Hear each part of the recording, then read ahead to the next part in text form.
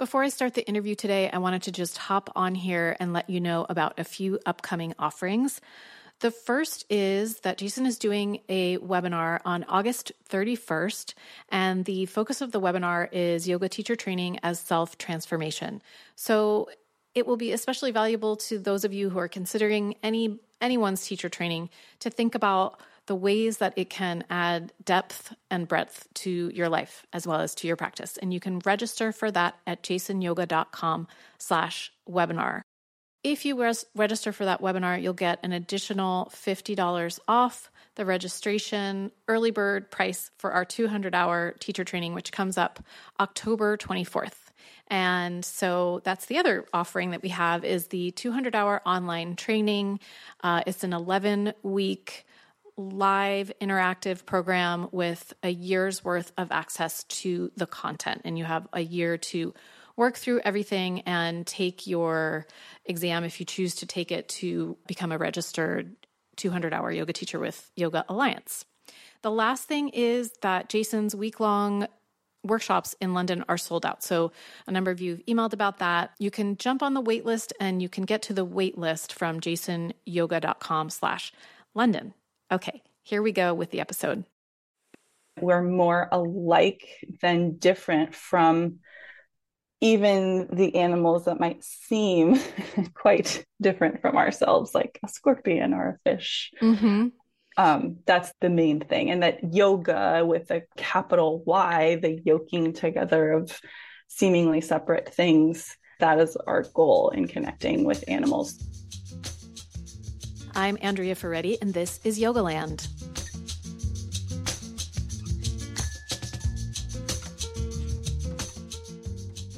Today, my guest is Alison Zak.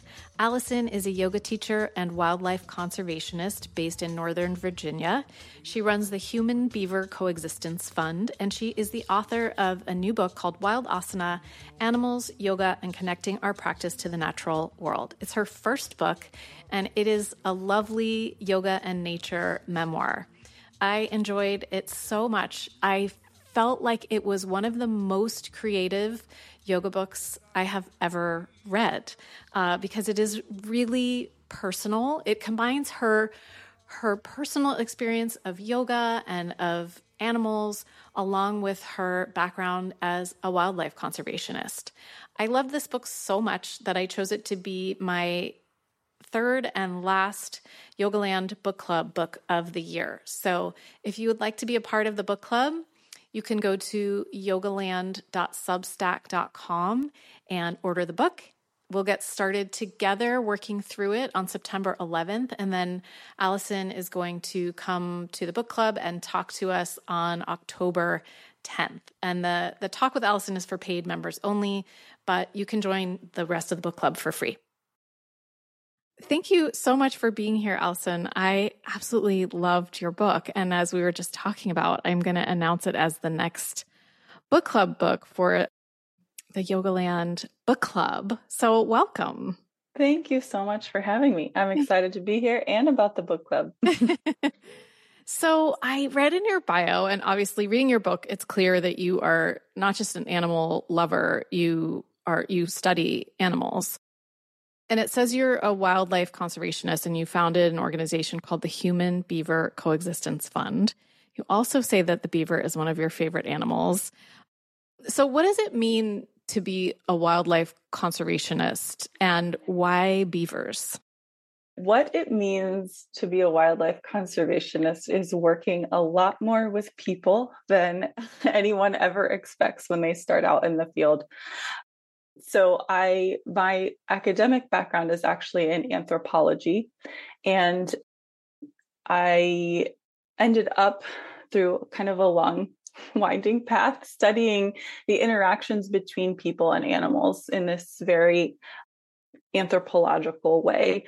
So my master's research was on crop raiding monkeys. So I specifically studied a species of endangered macaque on an island in Indonesia. And these monkeys were stealing farmers' crops, essentially. And the farmers were not too pleased about having their livelihoods affected by this animal. And so I was studying from both kind of an ecological and primate behavior perspective, but also talking to the farmers, interviewing them, and learning about their kind of history of relationship in living with these monkeys.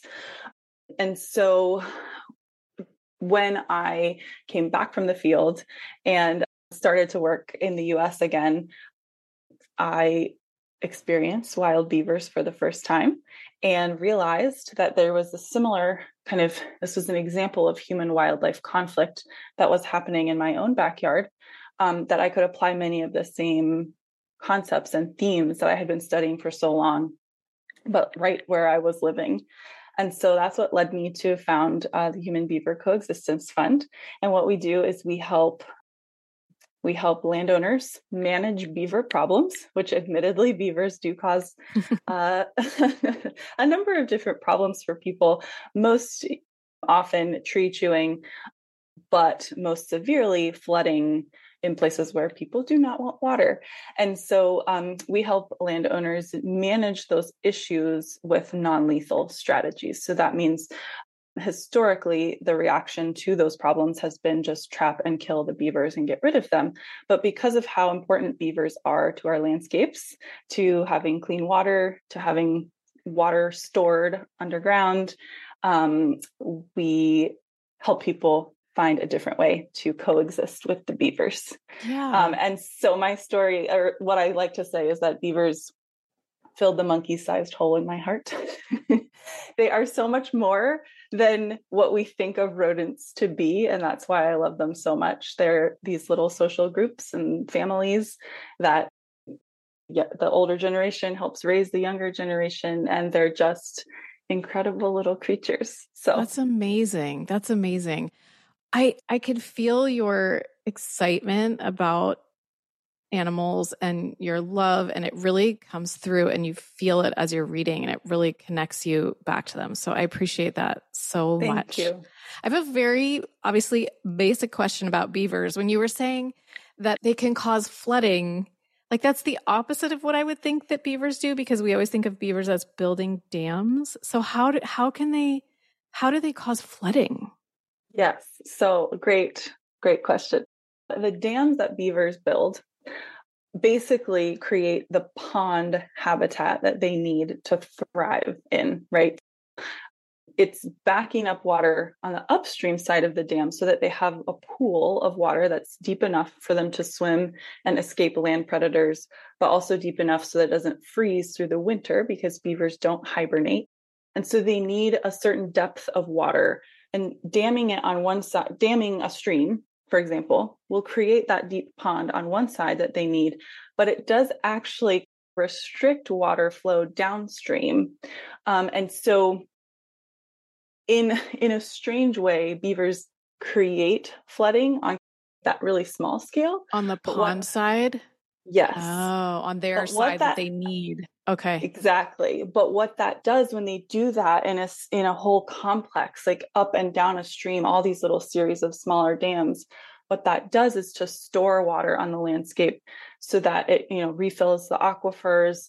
And then when there is like a heavy rain event or a really severe storm, like we're seeing so much more of, that water is actually being slowed down as it moves downstream. And so it's when you get to a really developed, really paved area, it's actually helping to mitigate catastrophic effects of floods in those areas because it's storing water further up in the watershed. Oh my gosh, so fascinating. Obviously, you could do a whole podcast about your day job and all about beavers, and I'm tempted to do it right now, but we should probably stick to the book. Okay, so talk to me about your yoga side. So you're also a yoga teacher and a yoga practitioner. And how and when did that come to be for you? So I have been practicing yoga since I was about 18 years old. Off and on, I don't have one of those like dramatic yoga origin stories where it changed my life in a big way. But I just was interested and curious. I took my first classes probably in high school, and then just always kept exploring. And then I became a teacher. I actually finished teacher training in 2020, which wasn't great timing. That's tough. Yeah. But so I've only been teaching for just a few years. But nature has always inspired my practice, and not always in ways that I even realized, probably. But then I did start to, by thinking about a lot of those things in a more intentional way through my teacher training, I started to think about how nature could inspire my teaching of yoga as well. And so that's how all of that kind of came together. Yeah. I was definitely curious about that. I mean, so the book is laid out after the intro. Each chapter focuses on an animal that is reflected in a yoga pose. So when I first read it, I thought, well, this is such a great concept. It makes total sense. I would love to know the thought process that went into developing the book. And did it develop over years where you're like making the connections in your own practice and teaching? Yeah, I always say that I don't have a great answer to how the concept came to be, other than just kind of integrating these two parts of myself over years, I think. But what really, the spark of it, I say, is when I had this realization that we are practicing these poses that are embodying the physical forms of other animals. And we rarely think about those animals when we're in that shape. So how many times have we practiced cobra pose as yoga teachers or practitioners? Hundreds or thousands of times. But how many of those times have we actually thought about the cobra? And how would it change our practice if we did that more often?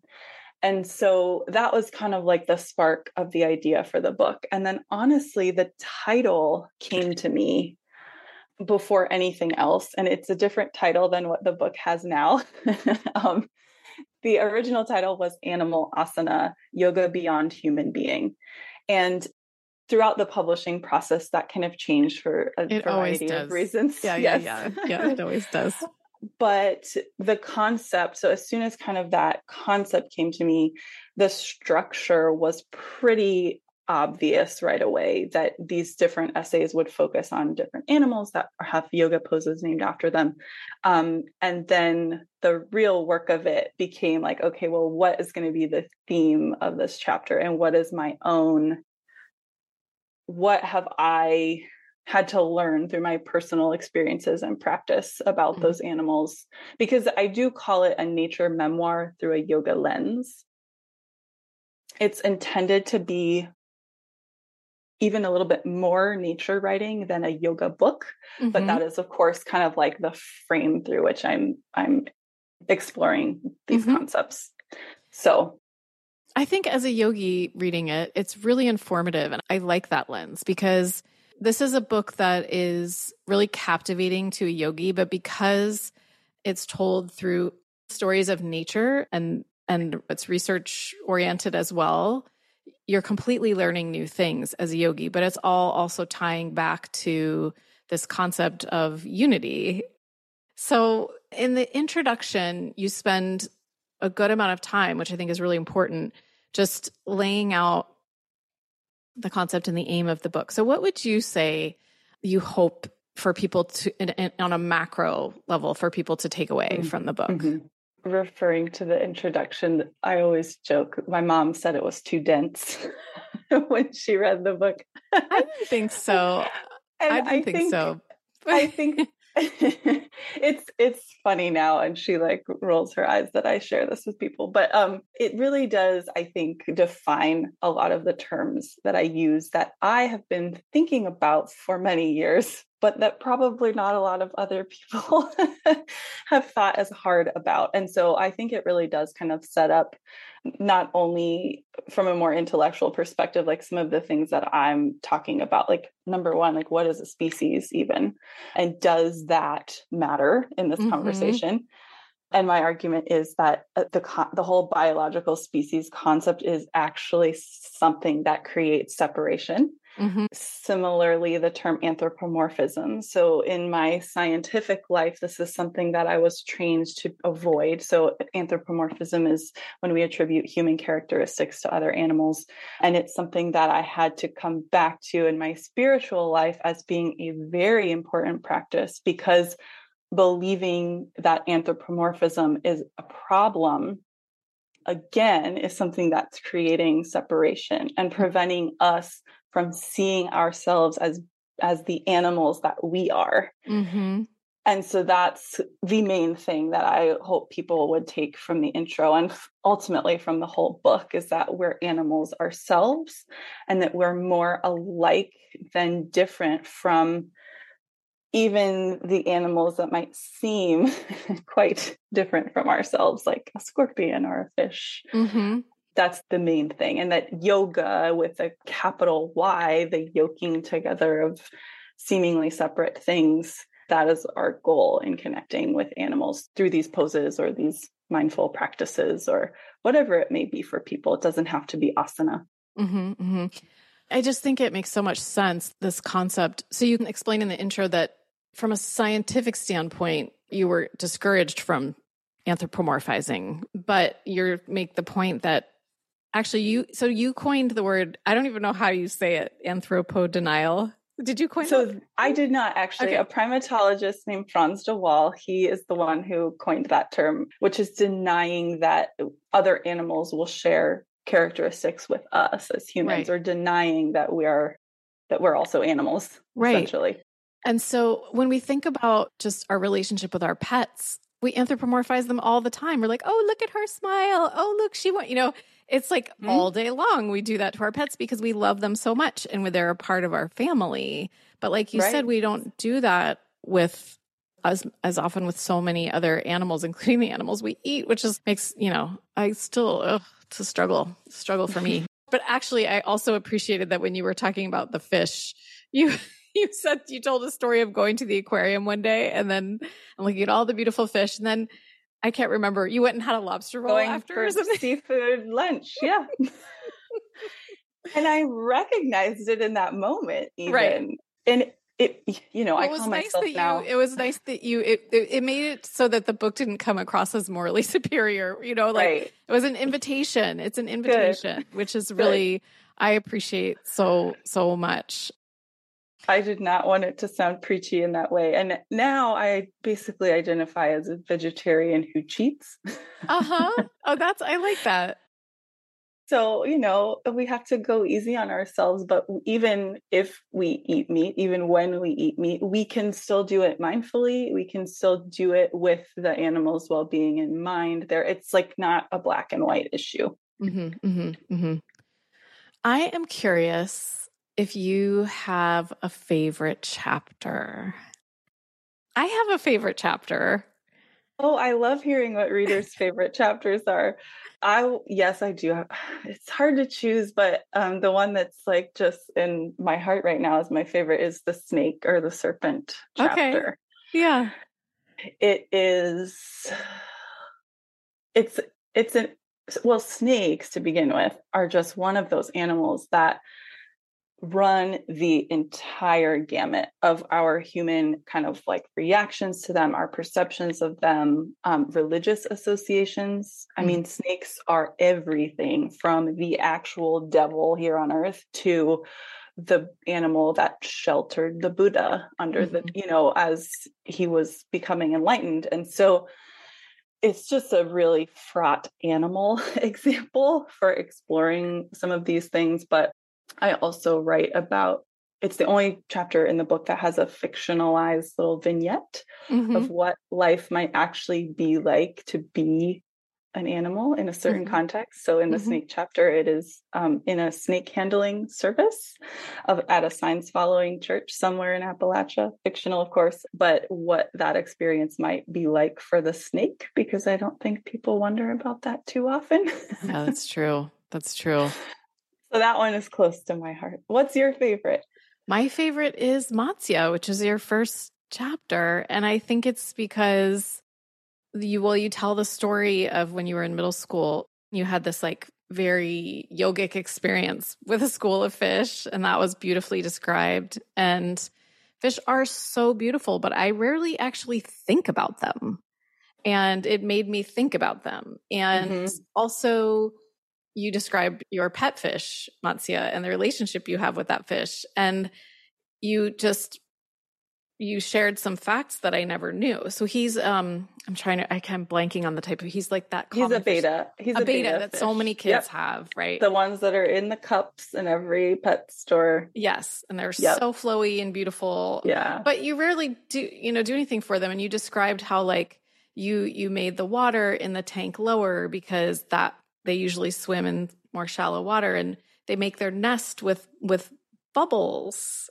I thought it was like so fascinating to me. And also, you point out a lot throughout the book how important language is that we use in reference to animals. And so there was one section where you talk about how it's important to refer to the plural of fish as fishes and not just fish, because you're sort of taking away their identity, their individuality. Right. You're taking away their individuality when you refer to them all as the singular. So I felt like I learned so much from that chapter. And then the last thing I actually wanted to ask you about this a little more specifically is you cited some interesting research about how they can feel pain and emotional distress. And you even cited like feeling depression in fish. So can you tell me a little bit, and I'm putting you on the spot here because I know this is very specific research, but how did they research that? How was that done? Yeah, so I will tell you what book that I read that really, it's heavy on citations. It's a bit of an academic read, but it's called What a Fish Knows by Jonathan Balcombe, I believe. I'm going to double check that. But anyway, it's one book where I just learned so many things that it's scientifically proven, these things that we never thought we could know about fishes that we're slowly over time learning. And that, of course, probably shouldn't be as surprising as they are.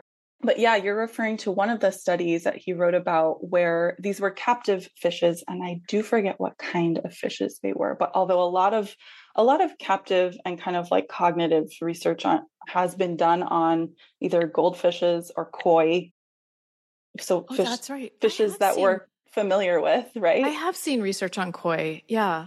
And I don't think this particular study was done on koi. There was another fascinating one where koi fishes can learn to distinguish between different musical genres.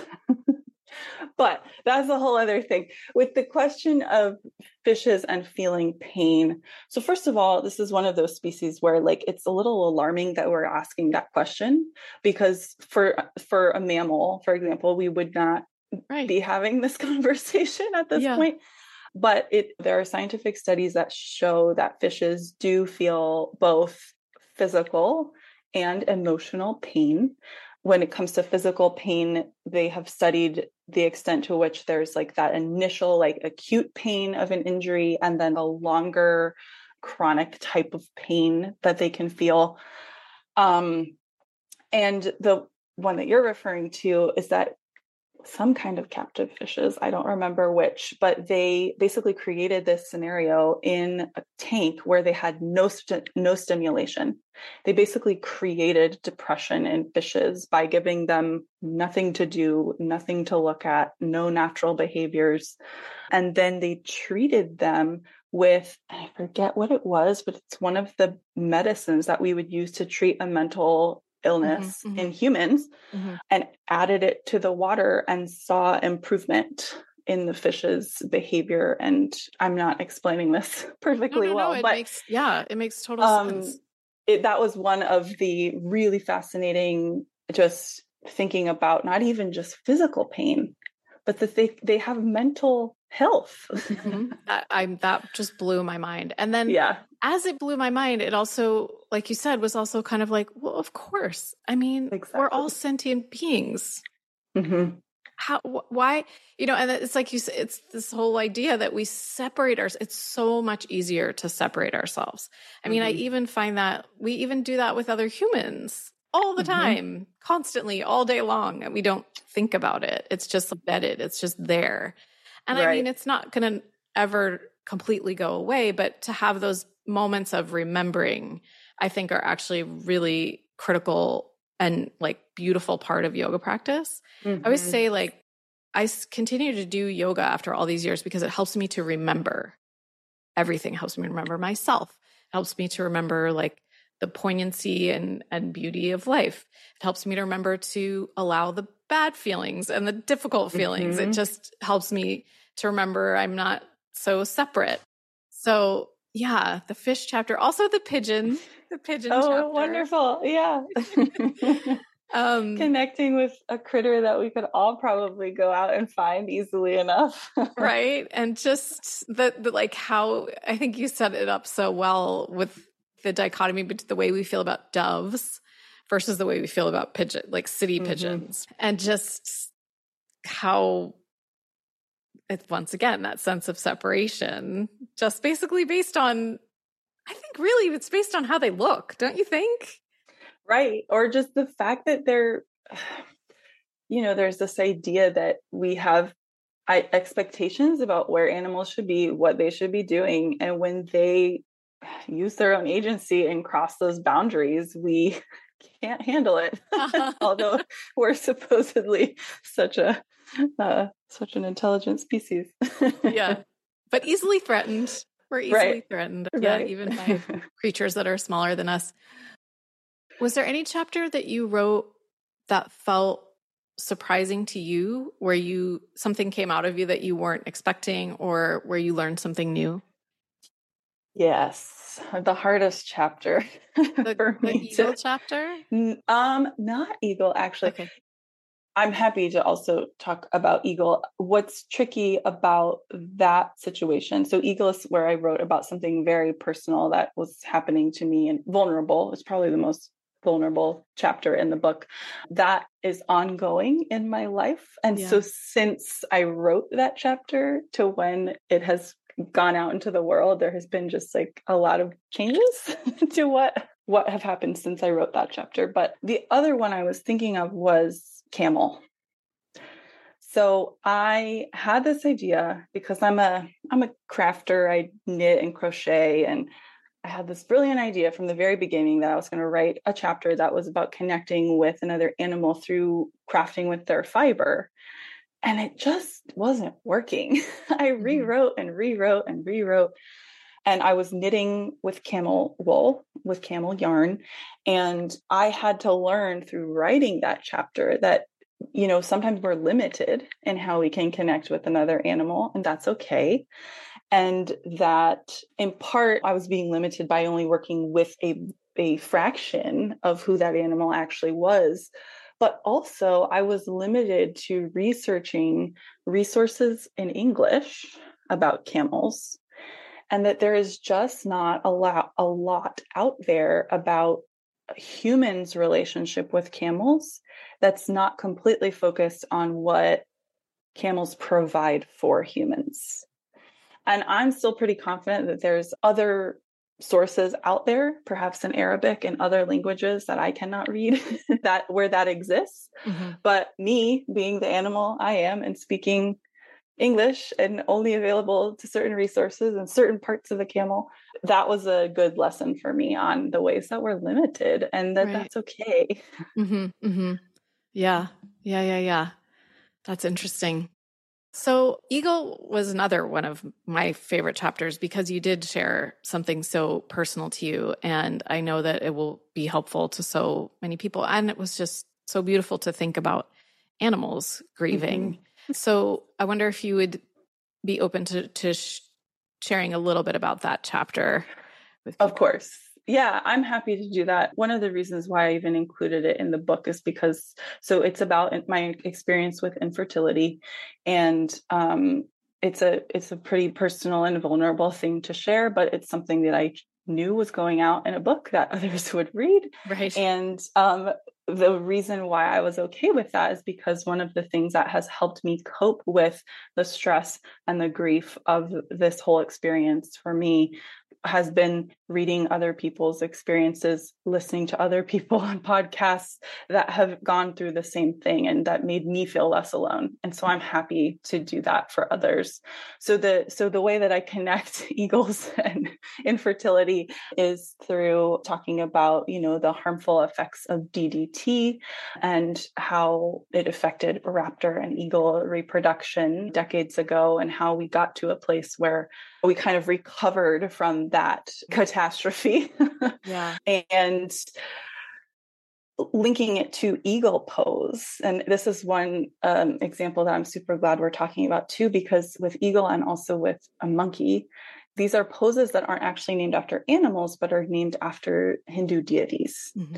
And so this is a great opportunity for us as yoga practitioners to explore the mythology of where these poses come from, in addition to the ecology and the behavior of the animals. Because with Garuda, who is the deity that Garudasana, the one that we commonly call eagle pose, is named after, it is that pose itself, which is, if you know what eagle pose looks like, you're like, that looks nothing like an eagle. Right.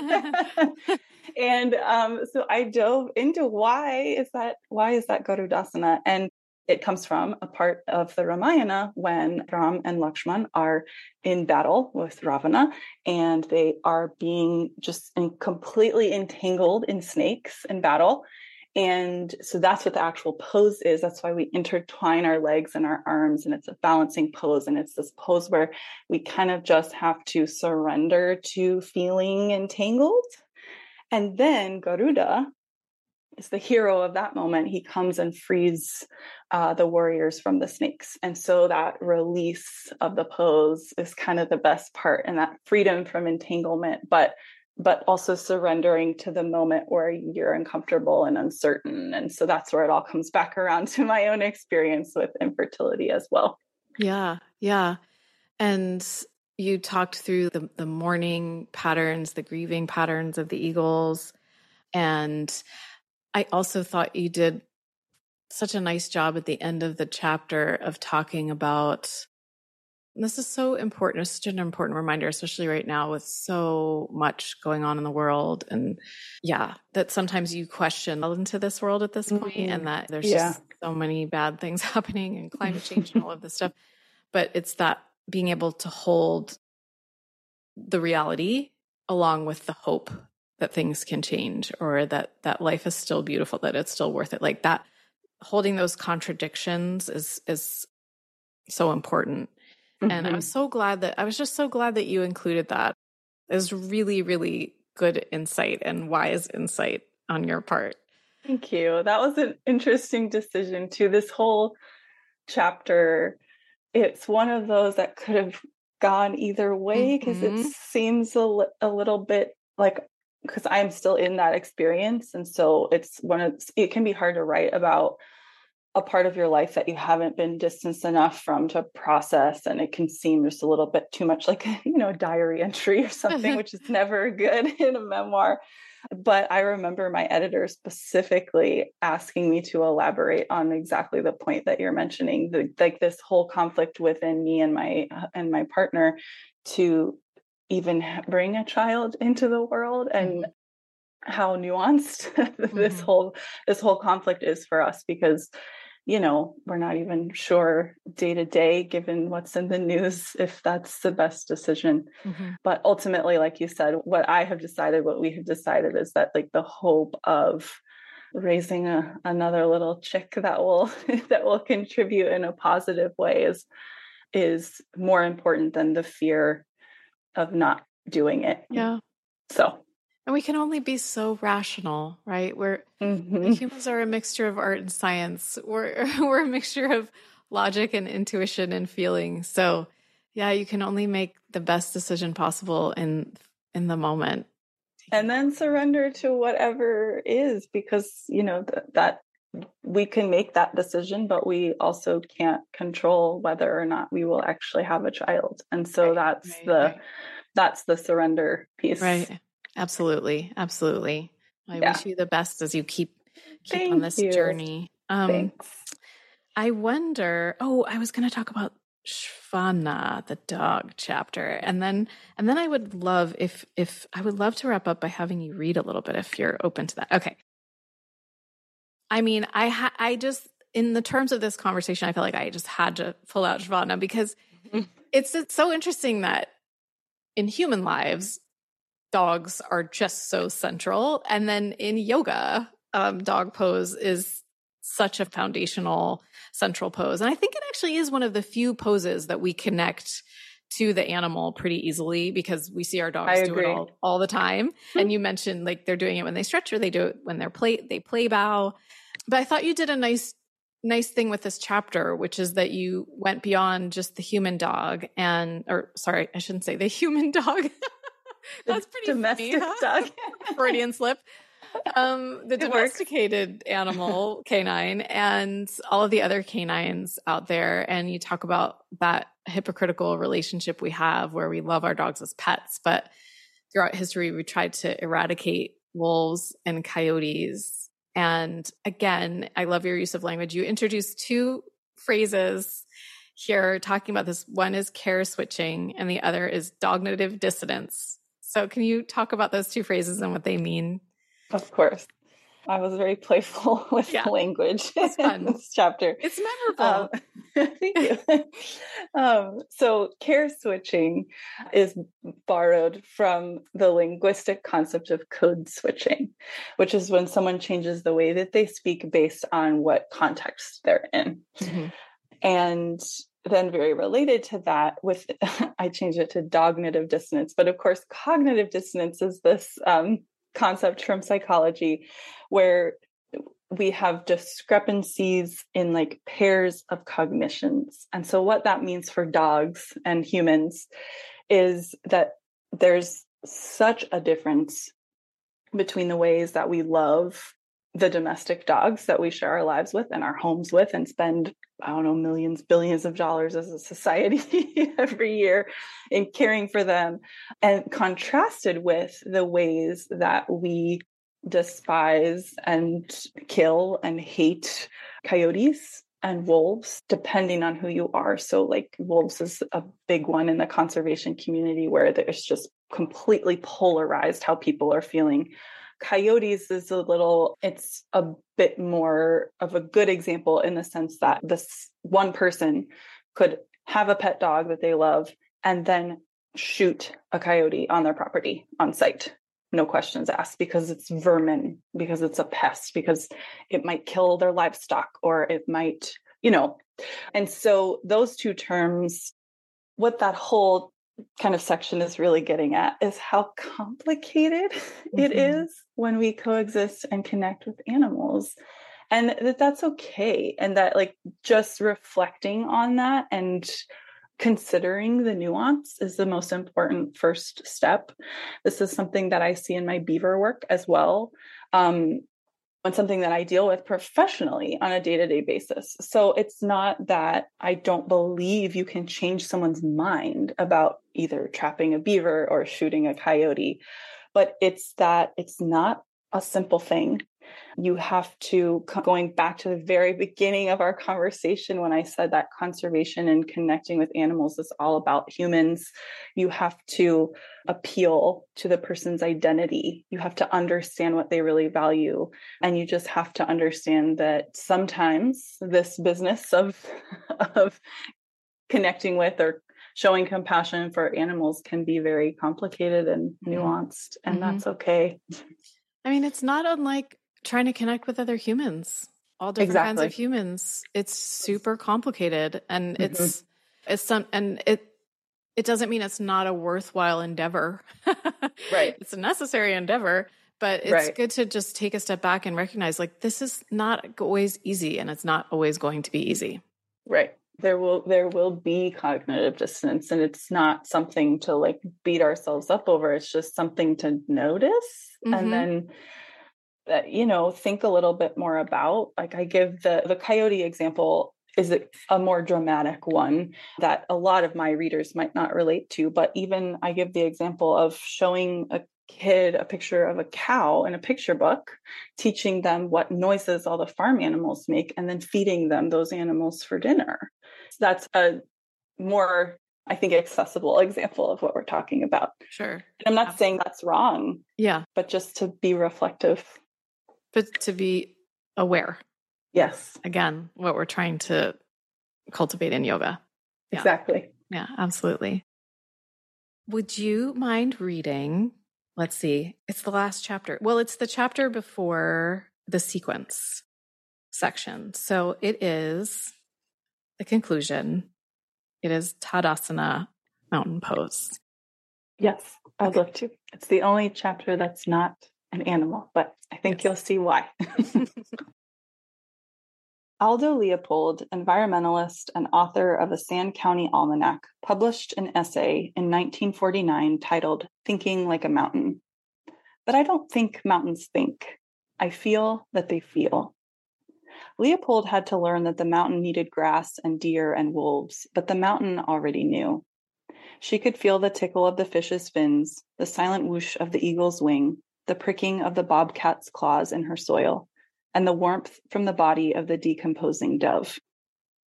The green fire that Leopold watched fade from the eyes of the wolf mother he shot and killed not only dwells within the wolf and the mountain, but also burns deep inside our own hearts. The mountain feels our footsteps when we walk, and our hearts beat when we lie down upon the earth. She feels that we are all connected, interdependent. From her perspective, we are all animals, and we are all the sacred same, despite our celebrated differences. Leopold also wrote, "Only the mountain has lived long enough to listen objectively to the howl of a wolf," end quote. But why would she want to? Mountains are not objective beings, and neither are we. I want to listen to the howl of a wolf and feel something. Fear, love, sorrow, joy, all of the holy above. I want to be anything but objective. I want to be alive and complex and ever-changing. I want to feel wild when I listen to wolves because the wild is within me.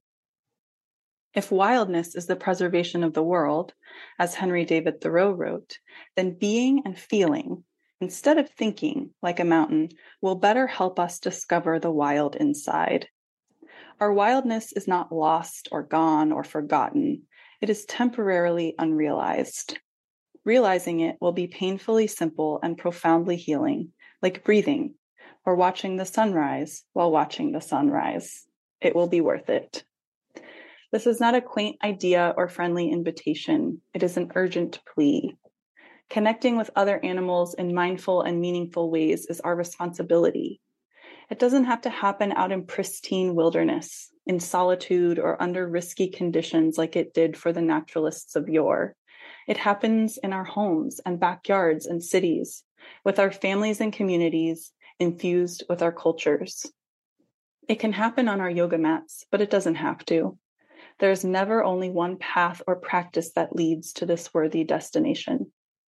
Our goal does have to be yoga, though, in its most universal sense, the yoking of ourselves to other beings and to nature in wild ways so that we can save each other and our earth.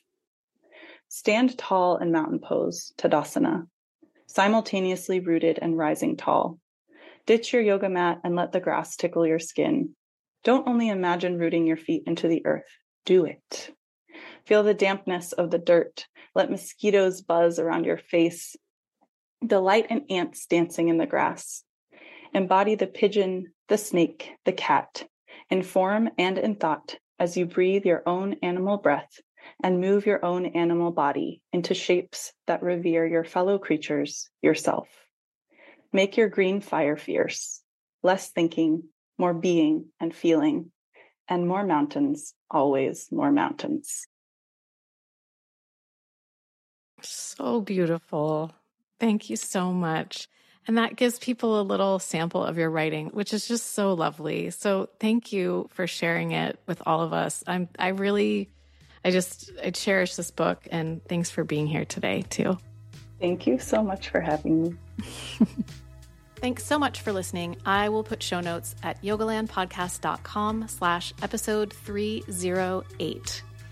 And I will put a link to Alison's book there so you can purchase it. And please come join the book club and we'll talk more about all of the animals and our embodying them in our poses. I hope you enjoyed the interview. If you enjoy Yogaland, please share it on social media, share it with friends, talk to your neighbors about it. And it's always super helpful if you leave a review and or a rating on Apple Podcasts or Spotify or wherever you listen to Yogaland. I appreciate it so, so, so much. And even though I can't email every one of you, I acknowledge, and really reading anything that helps you out with Yogaland absolutely makes my day. So thanks so much for listening. And until next week, enjoy your practice.